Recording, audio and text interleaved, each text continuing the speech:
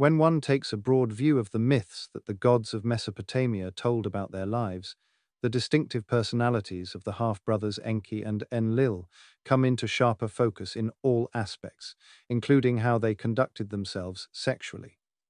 It was previously mentioned that in addition to his official spouse, Antu, Anu maintained a sizable harem of concubines. In fact, the mother of Ea Enki, Anu's firstborn son, was one such concubine. Uruk, also known as Erech in the Bible, was a special city that was constructed around the time that the gods Anu and Antu paid a state visit to Earth, around the year 4000 BC. During his stay, Anu developed a strong affinity for Enlil's granddaughter, who came to be known as Inanna, which means Anu's beloved.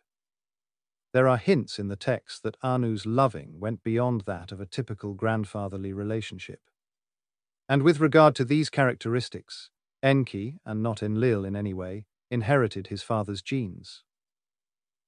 Only one of Enki's 6 sons, Marduk, has a mother who has been positively identified as Enki's official spouse, Damki, Dane, lady who to Earth came.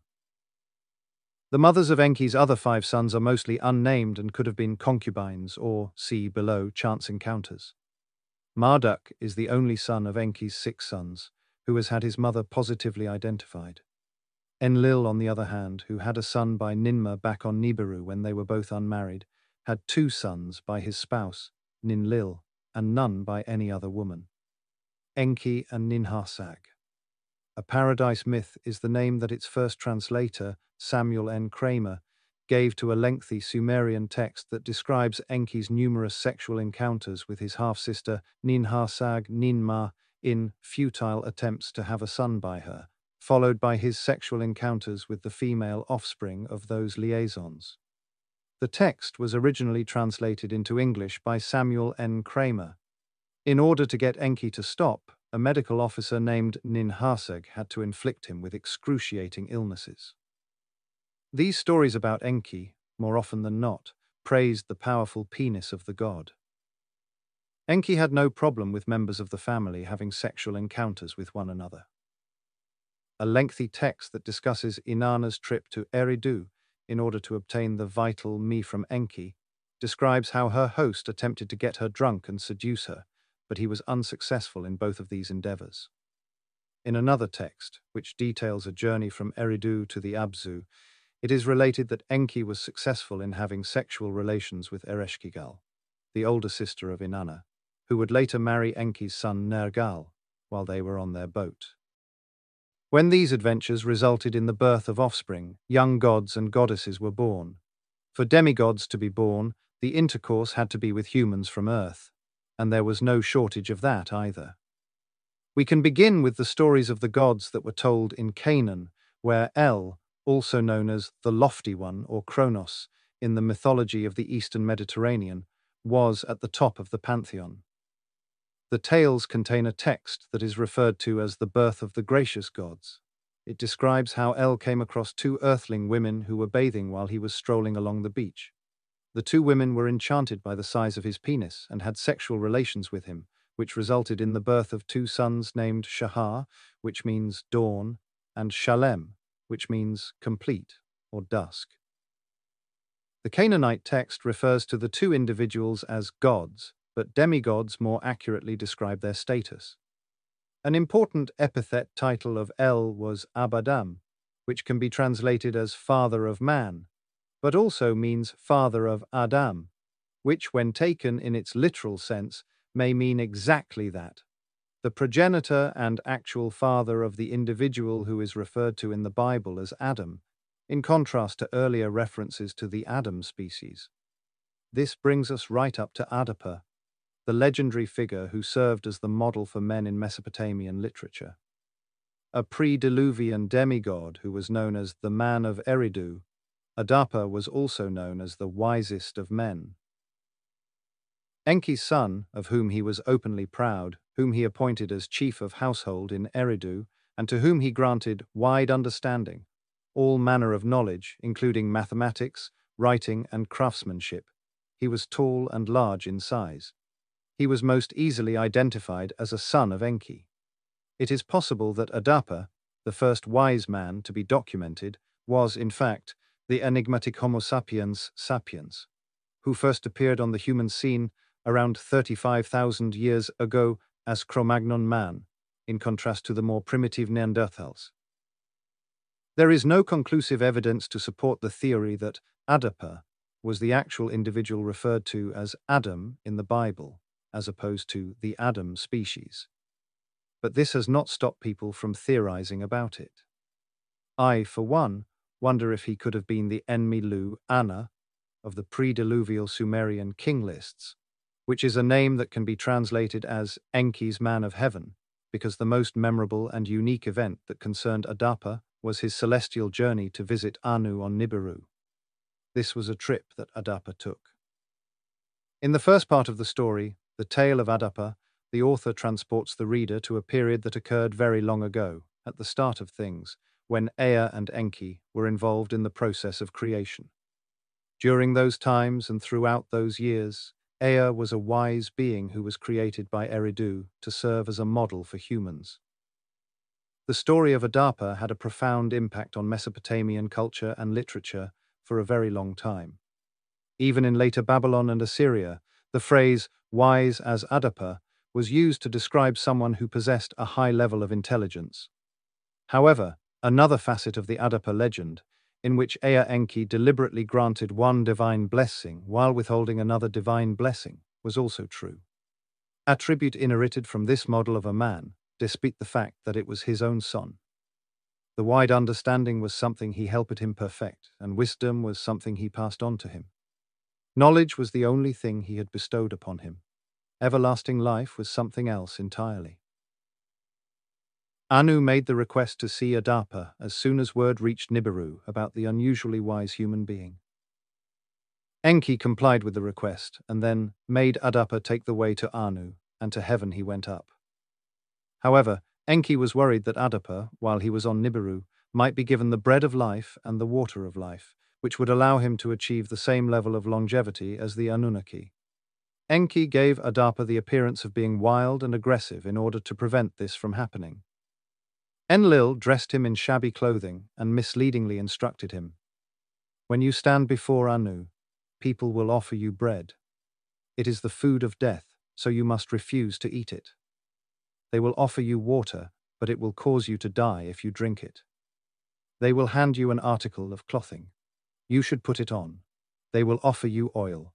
Anoint yourself with it as they instruct you to." Enki issued a word of caution to Adapa, telling him, "You must not neglect these instructions. Hold fast to that which I have spoken." Following his ascent along the Way of Heaven, which was guarded by the gods Dumuzi and Gizida, Adapa arrived at the gate of Anu. He was brought into Anu's presence. He was presented with the opportunity to consume the bread of life, just as Enki had predicted, but out of fear of passing away, he declined the offer. He was given the opportunity to drink the water of life, but he turned it down. Instead, he accepted the clothes and the oil that were presented to him, and he anointed himself with the oil.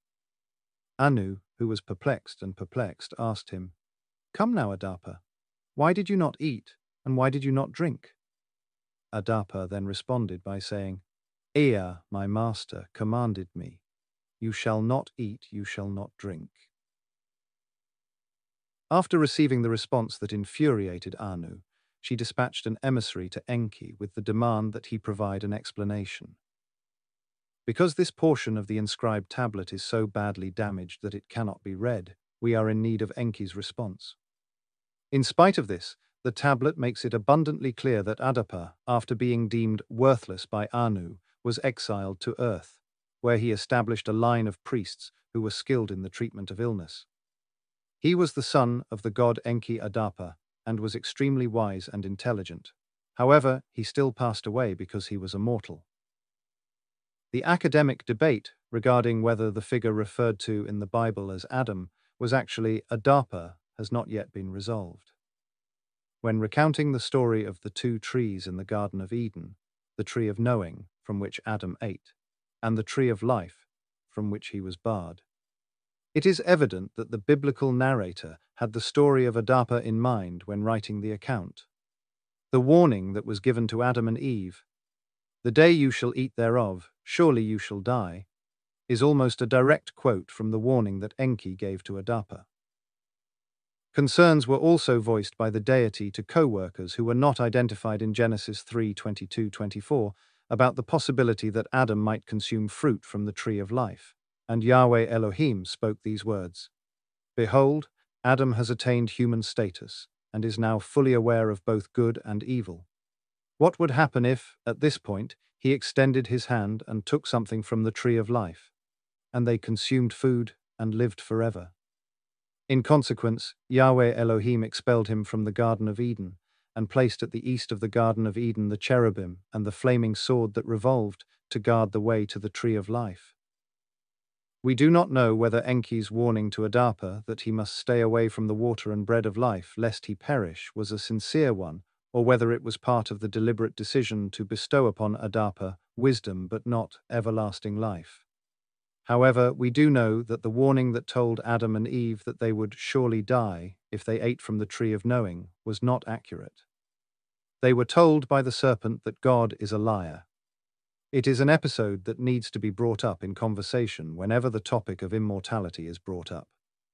Enmeluana is placed at the top of the WB62 king list, followed by Ensipasiana, whose name means Shepherd Lord, Heavenly Life, and Enmedurana, Enmeduranki, whose story is analogous to that of the biblical Enoch. The Mesopotamian sources then give various and ambiguous names for the biblical Lamech, with the Ubar Tutu in the Epic of Gilgamesh being the most certain of them, and consequently, probably the Obarks of Berossus. The only mention of the ancestor of Ziusudra or Utnapishtim that is known to exist is in the Epic of Gilgamesh.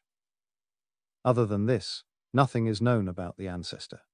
Was he a god or the unfortunate Lamech, who questioned Noah's lineage and wondered whether he came from gods? The so-called transgressions committed by the Igigi, also known as the Watchers, which caused Enlil to feel such anger were, in point of fact, initiated by none other than Enki himself. They gave birth to a large number of demigod offspring, as is made clear by the various sources, but only a small number of those offspring are named and listed here. Were these the incidents in which Enki, who went by the epithet N.me, personally took part? The conundrum of patriarch demigods in pre-diluvian times continues all the way up to Noah and the deluge, but the mystery of our ancestral seed does not end there. The Bible states, and Mesopotamian sources confirm, that the intermarriage that started before the deluge continued also after that. Soon, we will discover that other gods and goddesses, as well as mortals, were eager intermarriage partners in the times after the flood. Words and the meanings. They carry, readers of transliterated Sumerian texts might find a small d prefixing the name of a deity, such as in the cases of Enki and Enlil. It is referred to as a determinative, and establishes that the name is that of a god or goddess. The letter D is a shortcut for the number 2. Word with the syllables dingir. Its name, which literally translates to righteous ones of the rocket ships, was illustrated in the form of a rocket with a command module. For more information, see the sidebar titled The Land of Eden on page 82. Simplified, the designation of God Divine was rendered by a star sign that was read An and evolved further to a cross-like wedge mark. It was read Lu in Akkadian, i.e. Babylonian Assyrian, from which the singular El in Canaanite or Hebrew and the plural Elohim in the Bible were derived. This author envisions God, with a capital G, as a universal cosmic creator of all, who acts through emissaries known as gods with a small g. While explaining that in the tale of Adam's creation, etc., the Elohim of the Bible were the Sumerian Anunnaki, this author, as unambiguously stated in Divine Encounters, envisions God with a capital GG. The fact that the Elohim and the Anunnaki, who are referred to as gods with a small g, exist is evidence that their creator, who is referred to with a capital G, does in fact exist. Moses was given an explanation of what the all-encompassing divine name Yahweh meant, and he was told that it meant Eheya Asher Eheya. I will be whoever I am. In one situation, God could be, act through Enki, and in another situation, God could be through Enlil, and so on. When the Hebrew text uses the term Elohim, it refers to the so-called gods of the Anunnaki, and when the Bible uses the term Yahweh Elohim, it should be understood to mean when Yahweh acted as or through one of the Elohim. The concept of olam is one example of a biblical word that I have interpreted in a way that is not conventionally accepted. It is commonly translated as forever, everlasting, or of old. However, olam, which stems from the root verb that means to hide, could mean a physical, hidden place of God, as in Psalm 93:2, Thou art from olam, the hidden place, the planet Nibiru, which is not visible to the naked eye. I wrote about this possibility in my book. On this planet, there once lived giants. In those days, as well as in the times that followed, giants were living on Earth. The Bible, with just a few, by now familiar, words, highlighted above, extended the pre-diluvial epic events involving the demigods to post-diluvial days. One could even say that it moved from the prehistoric and legendary ages to historical times. The reader should already be aware that the word giants does not appear in Genesis chapter 6 verse 4, but rather the word Nephtlim. They should also be aware that I was the student who questioned the teacher about his explanation of giants rather than the those who have come down meaning. In retrospect, I realized that the teacher did not invent the giants interpretation and that there had to be a reason why the scholars assigned by King James I of England to translate the Hebrew Bible used the term giants. They made use of older translations of the Hebrew Bible, such as the Vulgate, which was written in Latin and dates back to the 4th and 6th centuries AD. They also made use of an earlier Greek translation of the Hebrew Bible, known as the Septuagint, which was written in Alexandria, Egypt, in the 3rd century BC. And in both of those early translations, the word Nephilim is translated as gigantes. Why? There are several different interpretations of who Abba is that can be found in more contemporary English translations of this statement. According to the translation provided by the New English Bible, this passage reads as follows. In the past, the name of Hebron was Kiriath Arba. This Arba was the chief man among the Anakim. According to the translation provided by the New American Bible, Hebron was formerly called Kiriath Arba for Arba, who was the greatest among the Anakim. According to the Jewish Bible's new translation, the Tanakh, the name of Hebron was formerly Kiriath Arba. Arba was the great man among the Anakites. The translation problem stems from the fact that the Hebrew text describes Arba as the Ish Gadol of the Anakim.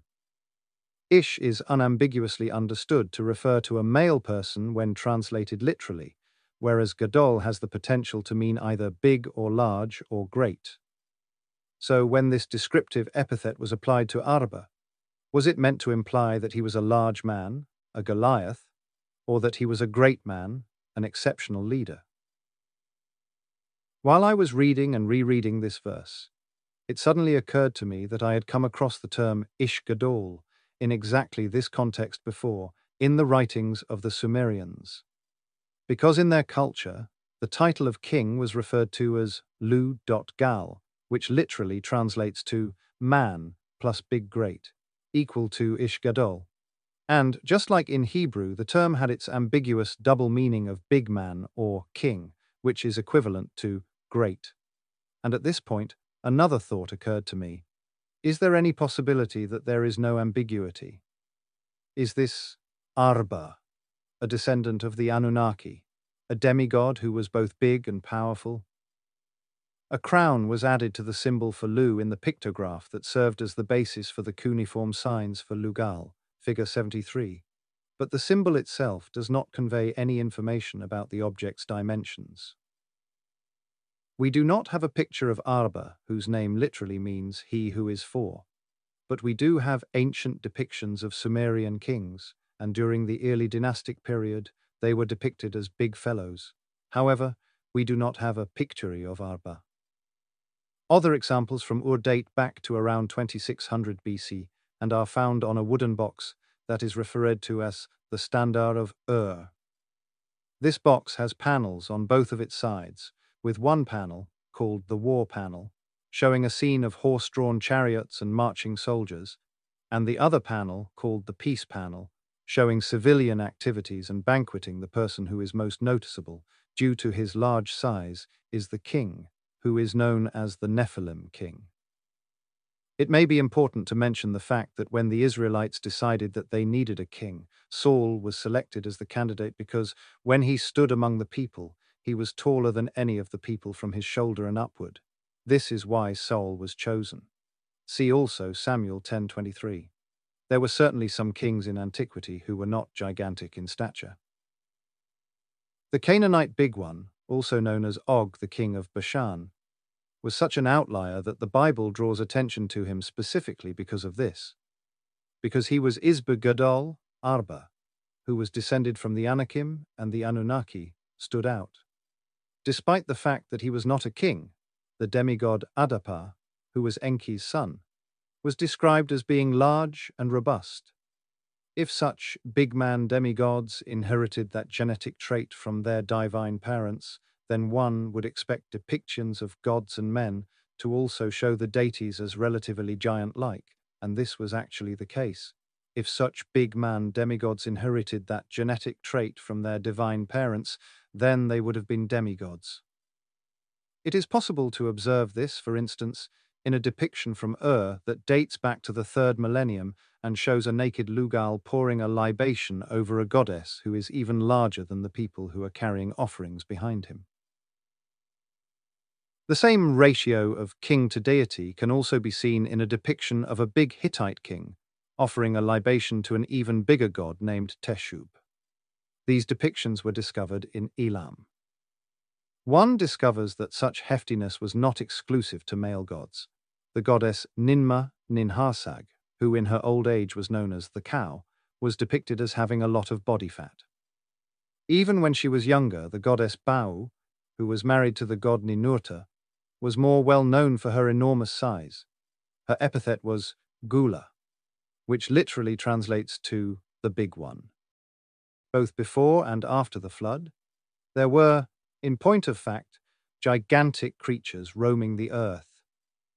We are fortunate that the significant archaeological discoveries made over the past 2 centuries have provided us with the ability to recognize them and bring them to life even as they are passing away. In spite of the fact that the Gibborim, which are described as heroes or mighty men, also known as demigods, continued into post-diluvial times, the Bible makes very little mention of them until the Israelites returned to Canaan. The Anakim and a subgroup called Rephaim, a term that might mean healers, are mentioned in the Bible for the first time when Moses was recounting who had inhabited Canaan. According to Deuteronomy 2:11, as Anakim are considered.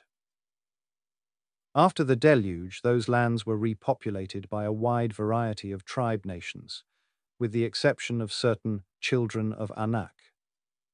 It is of them that the whole earth was overspread, the Bible stated as it launched a list of their descendant nations. Genesis chapter 10. According to the Bible, Noah's 3 sons, Shem, Ham, and Japheth, who had survived the deluge with their wives, were the ones responsible for the re-emergence of humankind. And on that lengthy and exhaustive list, there is only one hero by the name of Nimrod to be found. Nimrod, who descended from Kish, also spelt Cush, was a mighty hunter by the grace of Yahweh.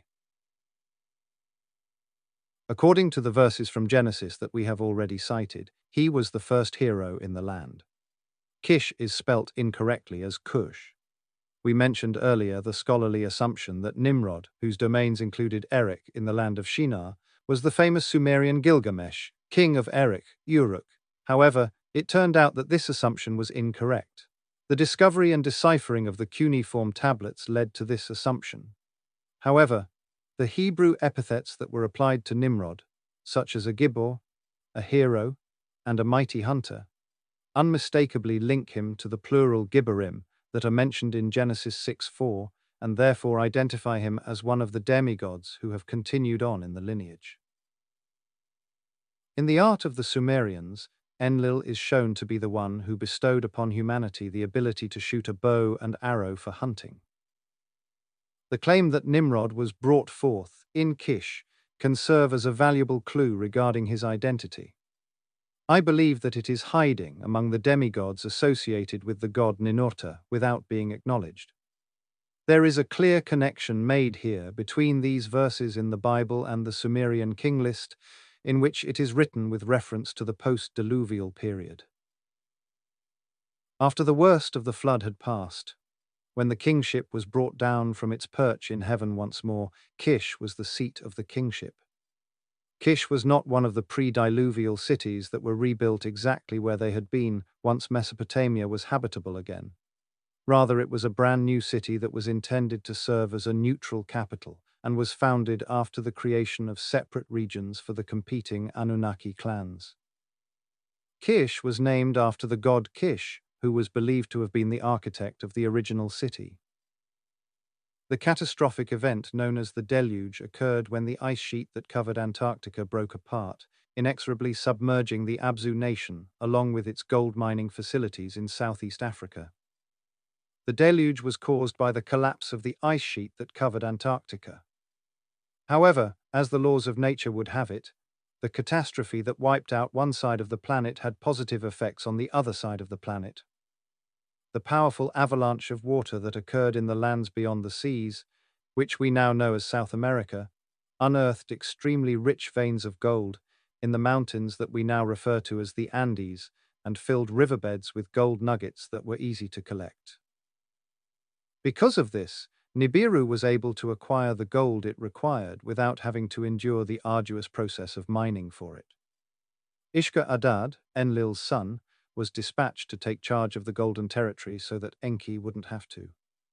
Control of the repopulated olden lands became a pressing issue for the deprived Enki clan as a result.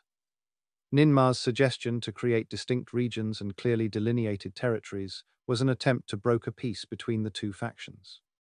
If the 1,200-year reign of Gar is accurate, then he belongs in the same category as the pre-Diluvian biblical patriarchs, who each lived almost 1,000 years, and his immediate successors, who were somewhat ahead of Noah's sons. Shem lived to 600, in terms of longevity. If Gar-for-Ur was a demigod named Gibor, then an age of 200 years could be explained for his case. In the same vein, the 13th king of Kish, Etana, is said to have reigned for 1,560 years, and the king list entry for him includes the following lengthy notation. A shepherd, he who to heaven ascended, who consolidated the countries. In this particular instance, the royal notation is supported by newly discovered literature, such as an ancient text composed of 2 tablets that is associated with the Etana legend. This is because he was, in fact, a king who ascended to heaven. Etana, the benevolent ruler, was depressed because he did not have a male heir. This was caused by difficulties his wife experienced during her pregnancy, which could only be remedied by the heavenly plant of birth. Therefore, he prayed to his patron god, Utu or Shamash, asking for assistance in acquiring it. Shamash led him to a location known as the Eagle's Pit, and after they overcame a number of challenges, the eagle carried Etana aloft to the location known as the Gate of Anu's Heaven. As they ascended to higher and higher altitudes, the globe below them became a smaller and smaller silhouette. After he had successfully carried Etana for 1 beru, the eagle addresses both him and Etana, saying, "Behold, my good friend, this is how the land looks. Take a look at the sea that is visible from the side of the mountain house. The land is now just a hill. The vast ocean can be compared to a bathtub." The eagle continued to urge Etana to look down as it ascended a second beru. which is both a unit of distance and a measure of the degrees of the celestial arc. My dear companion, take a look at how the planet appears from space. The land has taken on the appearance of a furrow. The expansive ocean can be compared to a bread basket. After the eagle had carried him aloft a third Beru, the archaeological site turned into a gardener's ditch.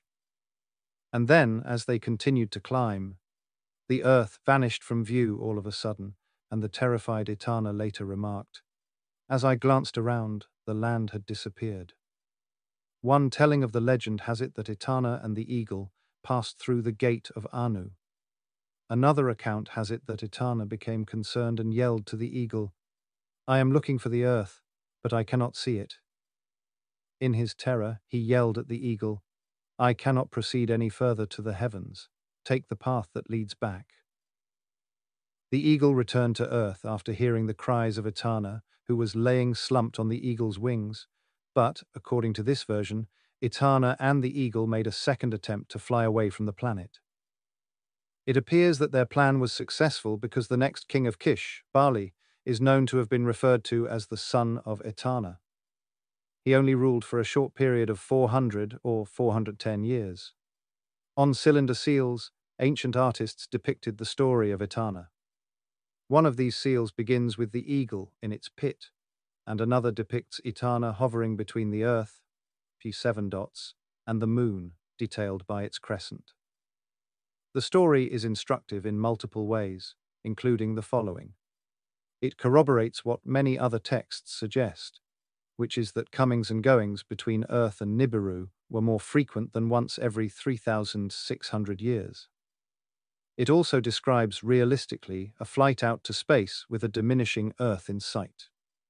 The story does not specify whether Etana was a mortal or a demigod, but it is reasonable to assume that he was the latter because, if he had been a mortal, he would not have been permitted to take space flights, and he would not have been able to rule for an alleged millennium and a half. The fact that a later inscription prefixes Etana's name with the Dingir determinative reinforces a conclusion that Etana indeed was divinely engendered, and a notation in another text that Etana was of the same pure seed as Adapa had been can serve as a clue as to who the father was. Etana's name was prefixed with the Dingir determinative because of a later inscription. When we reach the 16th king, Enmenuna, who ruled for 200 years and was followed by his two sons with mortal-like reigns of 140 and 305 years. The possibility that the 23 kings who reigned in Kish alternated between demigods and their mortal offspring comes to mind. This is especially the case when we consider that Enmenuna's sons both had mortal-like reigns. After that, some kings ruled for 900 and 200 years, respectively, and then Enmibara.G.Si, who carried away as spoil the weapons of Elam, became king and ruled for 900 years. Even though the Shah counts no longer exist, the two theophoric names ring a bell.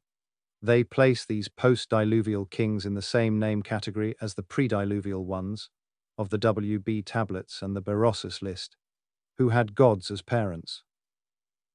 This is because both of these theophoric names refer to the gods who were their parents. The name Enmenbarajesi was discovered inscribed on an archaeological artifact, a stone vase that is now housed in the Iraq Museum in Baghdad. Additionally, Elam, whose weapons he took as spoils, was a historically verified kingdom. Together, these two facts lend a historical dimension to the Kish list. The list of 23 kings of Kish who reigned a total of 24,510 years, 3 months, and 3.5 days was completed by Akka, son of Enmebaragesi, who ruled for 629 years. This amounts to approximately 4 millennia if divided by 6, but only 4 centuries if reduced by 60.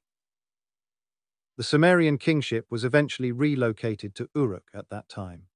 The seat of central kingship was moved from Kish to Uruk at some point around the year 3000 BC, and right off the bat, we don't need to guess anymore who reigned there, as King List states the following about the first king of Uruk. The name of the first king of Uruk was Uruk Namu, Meskiag. Gasher, son of Dutu, rose to the position of high priest and king in Uruk, where he ruled for a total of 324 years. I am Kiag.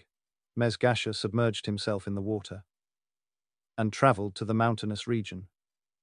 Even though he was obviously a demigod and was fathered by the god Utu Shamash, he was only given a lifespan of 324 years, which is also a number that is divisible by 6, this should be noted. And there is no explanation given for why a full-fledged demigod would have such a short reign. The meaning of his name, which was handy dexterous, was conveyed through his name. Because no other text pertaining to Mesquiagasha has been discovered, all we can do is speculate that the seas he traversed in order to reach a mountain and the land of Elam, respectively, were the Persian Gulf, also known as the Lower Sea, and that the journey was significant enough to merit its mention in the quoted passage. Uruk, also known as Erech in the Bible, was originally not intended to be a city but rather a resting place for the gods Anu and Antu when they came to Earth around 4000 BC for a state visit. When they left, Anu presented it as a gift to his great-granddaughter Irnini, who was later given the nickname and became better known as Inanna, she Anu's beloved, also known as Ishtar. The Great God list ascribes more than 100 different epithets to her, including ambitious and enterprising. Inanna outwitted the womanizer Enki and was able to coerce him into giving her more than 100 mi, also known as divine formulas, which were required to turn Uruk into a major city. Enmerkar, the subsequent king of Uruk, was tasked with the responsibility of actually transforming Uruk into a major city.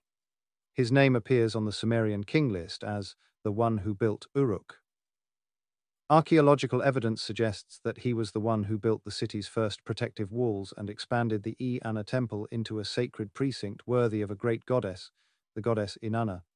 Additionally, he is credited with expanding the Anna temple into a sacred precinct worthy of the Anna temple. A procession of worshippers bringing offerings to the mistress of Uruk is depicted on an exquisitely carved alabaster vase from Uruk, which is one of the most prized objects in the Iraq Museum in Baghdad. The procession is led by a giant-like naked king. In King List, Enmerkar is referred to as the son of Mesquiagasha, and he ruled for 420 years, which is almost a century longer than his demigod father did. The tale of Enmerkar and the Lord of Aratta is the longest and most historically significant of the epic tales that focus on him. Within this story, one of the revelations that is presented most clearly and consistently is that the god Utu Shamash was Enmerkar's adoptive father. This is one of the reasons why so much more is known about him than other people. Because of this, he became a direct relative of Utu's sister Inanna, rather than merely a worshipper of her, and one can find an explanation for enigmatic journeys to a distant kingdom by looking at this fact. The intention behind the creation of the 4 regions was to find a way to bring peace back to the Anunnaki clans through the implementation of a let each one have his own arrangement. The Tigris-Euphrates plain, which was ruled by the Enlilites, was the first region, and Africa, which was ruled by the Enkiites, was the second region. Enlil's granddaughter Inanna Ishtar and the shepherd god Dumuzi, who was Enki's youngest son but only a half-brother of Marduk, were chosen for the purpose of enhancing peace through intermarriage. This was another idea that was proposed to improve the situation. Several different texts contain references that suggest the unassigned third region, which was the valley of the Indus River, was supposed to be a dowry for the young couple. The spaceport in the Sinai Peninsula served as the location of the 4th region, which was off-limits to people. One of the earliest instances of arranged marriages on Earth is recorded in a story about Enki and Ninhursag. Their lovemaking resulted in the birth of only females, and the two then spent time matching them with spouses. Arranged marriages were a part of the Anunnaki record, both on Nibiru and on Earth. As fate would have it, the young versions of Inanna and Dumuzi not only get along but also fall in love with one another. Their passionate love and lovemaking are described in lengthy poems, most of which were written by Inanna, earning her the reputation of being known as the goddess of love. They were engaged to be married at the time.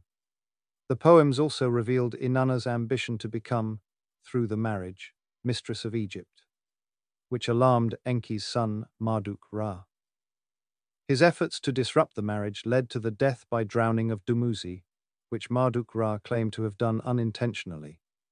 Inanna, distraught and enraged, engaged in fierce battles against Marduk and Ra, thereby establishing her reputation as a goddess of war.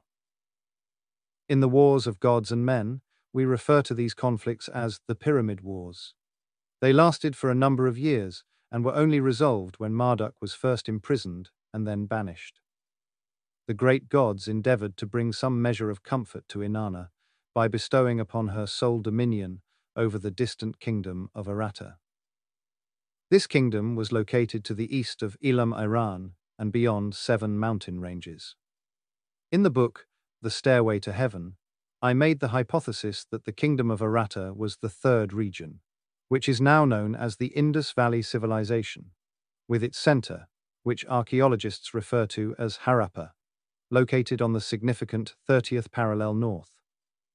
Because of this, it was the final destination of the Meskiagisha Voyage, and it was also the setting for the significant events that occurred afterwards. The stories of Enmerkar and the Lord of Aratta were told against the backdrop of an unusual circumstance that existed in the city of Uruk and the kingdom of Aratta, both of which worshipped the goddess Inanna.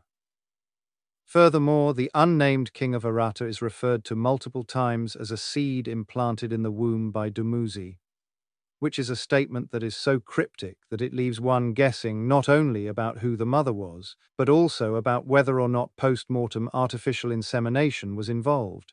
An instance of such artificial insemination is recorded in Egyptian tales of the gods, when the god Thoth extracted semen from the phallus of the dead and dismembered Osiris, and impregnated with it Isis, the wife of Osiris, who then gave birth to the god Horus.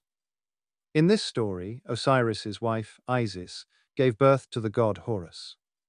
Calling himself Sumer's junior Enlil, Enmerkar sought to establish superiority for Uruk by refurbishing and enlarging the olden temple of Anu, the Eanna, as Inanna's principal shrine, and by placing Aratta in second-class status by forcing it to send to Uruk contributions of precious stones, lapis lazuli and carnelian, gold and silver, bronze and lead.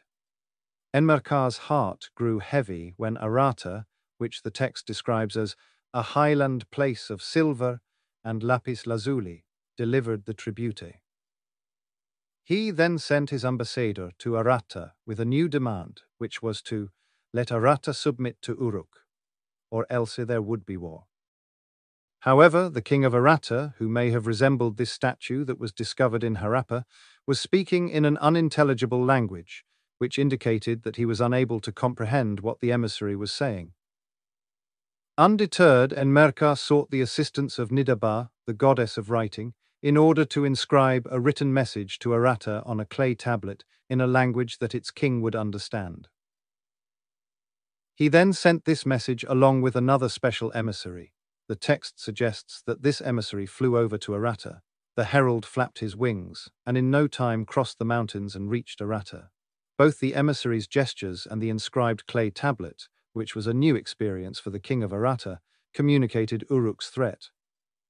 But the king of Aratta put his faith in Inanna, proclaiming, "Inanna, mistress of lands, has not abandoned her house in Aratta, has not handed over Aratta to Uruk." Despite his assertion, the conflict between the two sides remained unresolved. Following that event, Inanna's presence was felt in both locations for some time, and she traveled between them in her boat of heaven. She piloted her aircraft on occasion while dressed in the uniform of a pilot, and on other occasions, her personal pilot, Nungal, was the one who flew it.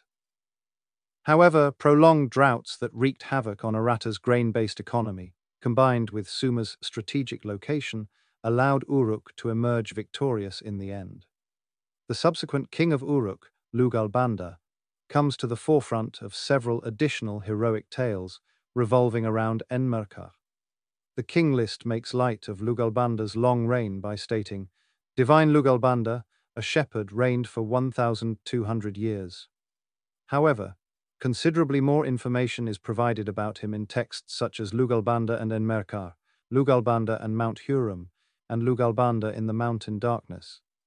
These are texts that describe different heroic episodes that could have been segments of an all-encompassing text known as the Epic of Lugalbanda, modeled after the Epic of Gilgamesh.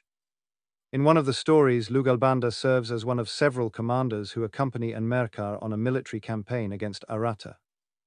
This particular tale takes place in the land of Aratta. Lugalbanda becomes ill just as they reach Mount Huram while they are on their journey.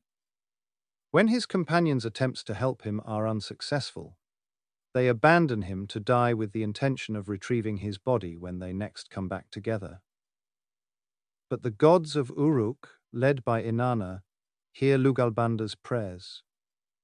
Inanna restores his vitality by using stones that emit light and stones that make strong, and he does not pass away. He eventually finds himself lost in the woods, where he must defend himself against snarling wild animals, pythons, and scorpions. After what seems like an eternity, he makes his way back to Uruk, presumably because the tablet is broken here. In another version of the story, he is sent from Enmerkar in Uruk to Inanna in Aratta in order to ask for her assistance in resolving the water crisis in Uruk. However, the segment of this version that I found to be the most interesting depicts Lugalbanda in the role of a special emissary of Enmerkar to the king of Aratta. His way was blocked at a vital mountain pass by the Anzu Mushena monster bird, whose teeth are like those of a sharkfish and its claws like a lion's, and who can hunt down and carry a bull. He was sent alone on a hush-hush mission with a secret message that he had to memorize. The Anzu bird claims that Enlil placed him there as gatekeeper, and he challenges Lugalbanda to verify his identity. The Anzu bird is consistently defined in the text by the determinative mushan, which means bird. This definition is used throughout the text. If you are a god, then I will reveal the secret word to you, and out of friendship I will let you into the house. If you are a Lulu, you should. I will decide what happens to you, because. In the mountainous region, there is to be no conflict of any kind. Lugalbanda responded with his own pun in response to the use of the pre-Diluvian term Lulu for the word man. Lugalbanda may need clarification on the use of this term. He made this statement in reference to the holy district of Uruk. I was born in Mushan, in the Lalu region, Ansu. I was born in what is known as the Great Precinct. Immediately after that, Lugalbanda, he of beloved seed, stretched out his hand and announced, Am I a divine being like Shara, Inanna's cherished child and namesake? Multiple texts refer to the god Shara as Inanna's son. However, there is never any explanation as to who Shara's biological father was. It has been hypothesized that he was conceived during Anu's visit to Earth. The tale of Zu refers to Shara as the firstborn of Ishtar, despite the fact that it acknowledges the existence of other children who are not specifically named. However, the king of Aratta, who may have resembled this statue that was discovered in Harappa, was speaking in an unintelligible language, which indicated that he was unable to comprehend what the emissary was saying.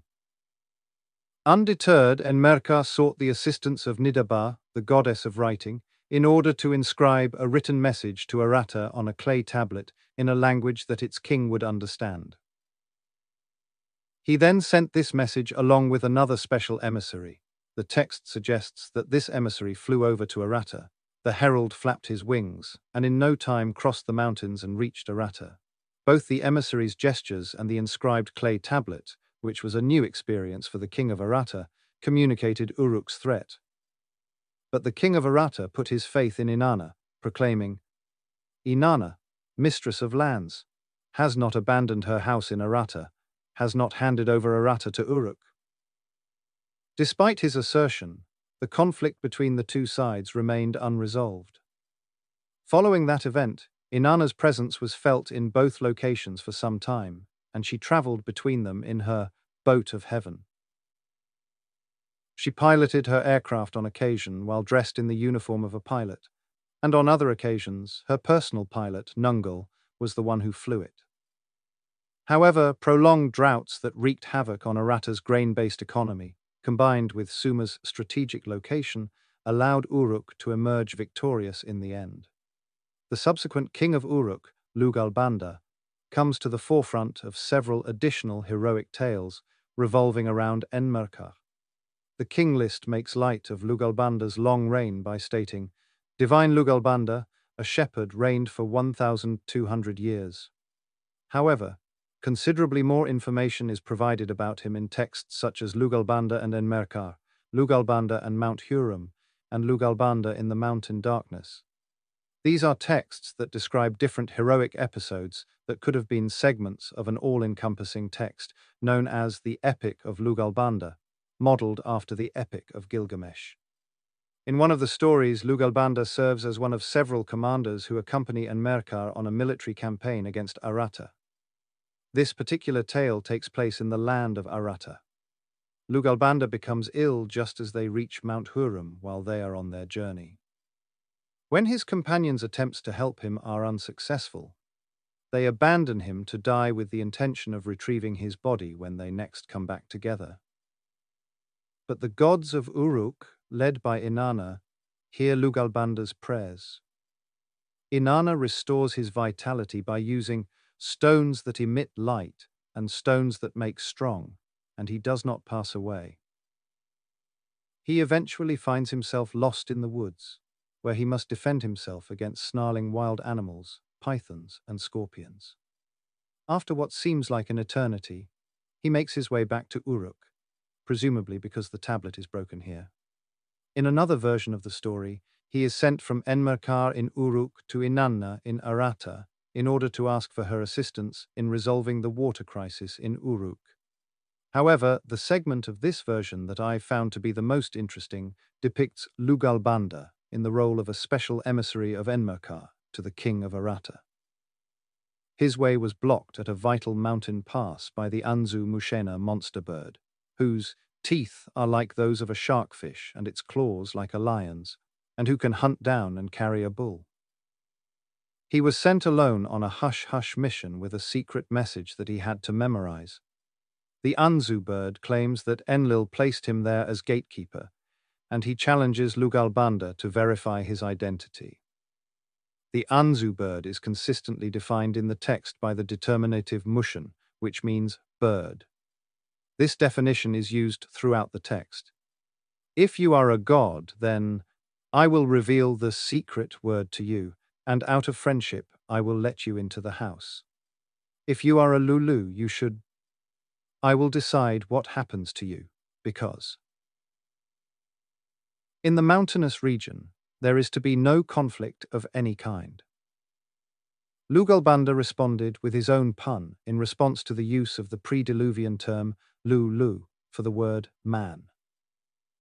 Lugalbanda may need clarification on the use of this term. He made this statement in reference to the holy district of Uruk. I was born in Mushan, in the Lalu region, Ansu. I was born in what is known as the Great Precinct. Immediately after that, Lugalbanda, he of beloved seed, stretched out his hand and announced, Am I a divine being like Shara, Inanna's cherished child and namesake? Multiple texts refer to the god Shara as Inanna's son. However, there is never any explanation as to who Shara's biological father was. It has been hypothesized that he was conceived during Anu's visit to Earth. The tale of Zu refers to Shara as the firstborn of Ishtar, despite the fact that it acknowledges the existence of other children who are not specifically named. There is no indication that Inanna's sexual encounters with Dumuzi resulted in the birth of a child. It is well known that after Dumuzi's passing, Inanna introduced the ritual of a sacred marriage, in which a male of her choosing, as often as not the king, would spend a betrothal night with her on the anniversary of Dumuzi's passing. However, there is no indication that this ritual resulted in the birth of a child. It is therefore unknown who Lugalbanda's father was. However, The fact that his name contains the word Lugal, meaning king, indicates that he may have come from a royal family. It is noteworthy that the meaning of the name Lugalbanda is best captured by the nickname Shorty, because that is what his name literally meant. Lugal and king. Banda, Amma, of lesser or shorter stature. In this respect, he appears to have been more like his mother than the other demigods, who were typically much larger than him. The archaeologists took a picture of themselves with the life-size statue of Inanna that was discovered at a site called Mari. When they looked at the photo, they noticed that Inanna appeared to be the shortest of the group. Whoever Lugalbanda's biological father was, the fact that a goddess named Inanna gave birth to him earned him the prefix Dingia before his name. This also qualified him to become the consort of another goddess named Ninsun.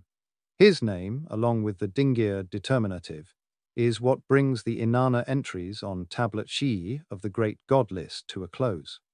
In addition, he is given the honor of beginning Tablet 5, which is then followed by Di Ninsun Dam Bisal, which translates to Divine Ninsun, female, his spouse, as well as the names of their children and various court attendants. This brings us to the greatest epic tale of demigods and the search for immortality, as well as the possibility that there is physical evidence that could prove it all. In Genesis 11:1, the Bible states that when people started to resettle the earth after the deluge, all of humanity spoke the same language. Every single thing on earth spoke the same language and used the same type of words. It came to pass at that time when the people traveling from the east found a plain in the land of Shinar, and there they settled. However, after that, they began to build a city and a tower whose head will reach heaven. Yahweh, after having come down to see the city and the tower, became concerned and said, "Let us come down and confound their language, so that they may not understand each other's speech." This was done to put a stop to such ambitions on the part of mankind. It was because people were building the Tower of Babel that Yahweh decided to confuse mankind's language and scatter them from there over the face of the whole earth. The Bible then explains this by using a wordplay based on the similarity between the Hebrew verb bll, has, confuse, mix up, and the name of the city, Babel, Gasus Babylon. It says, "Therefore is the name of it Babel, for there did Yahweh bll, or confuse, the language of the earth." Alexander Polyhistor, a historian from Greece, is quoted in Berossus and other sources as saying that before the construction of a large and lofty tower, all of humanity spoke the same language. It is a reasonable assumption to make that immediately following the Great Flood, all of humanity, which descended from Noah's 3 sons, would have spoken the same language. In point of fact, this could be the reason why some of the earliest terms and names in Egyptian sound like Hebrew. The word for gods was netru, which can also be translated as guardians. This word is related to the Hebrew ntr, which means to guard or watch. Ta, the name of the chief god, means he who develops or creates. And it is related to the Hebrew verb pth, which also has a meaning that is related to this concept. The same is true for the name Nut, which derives from the verb nth, which means to spread a canopy. Geb, which means he who heaps up, originates from the verb gbb. The Bible goes on to explain that the mixing of tongues was actually an intentional act carried out by God. Just imagine discovering evidence for that in one of the Enmerkar texts. The Sumerian text made the following observation when it reported that the emissaries sent by Enmerkar and the king of Aratta were unable to understand each other. Once upon a time. Praise was offered to Enlil by everyone on earth, in every language they spoke, simultaneously and in unison. But then Enki, who was pitting king against king and prince against prince, put in their mouths a confused tongue, and as a result, the language of humanity became confused. The Enmerkar epics attribute the deed to Enki as the perpetrator,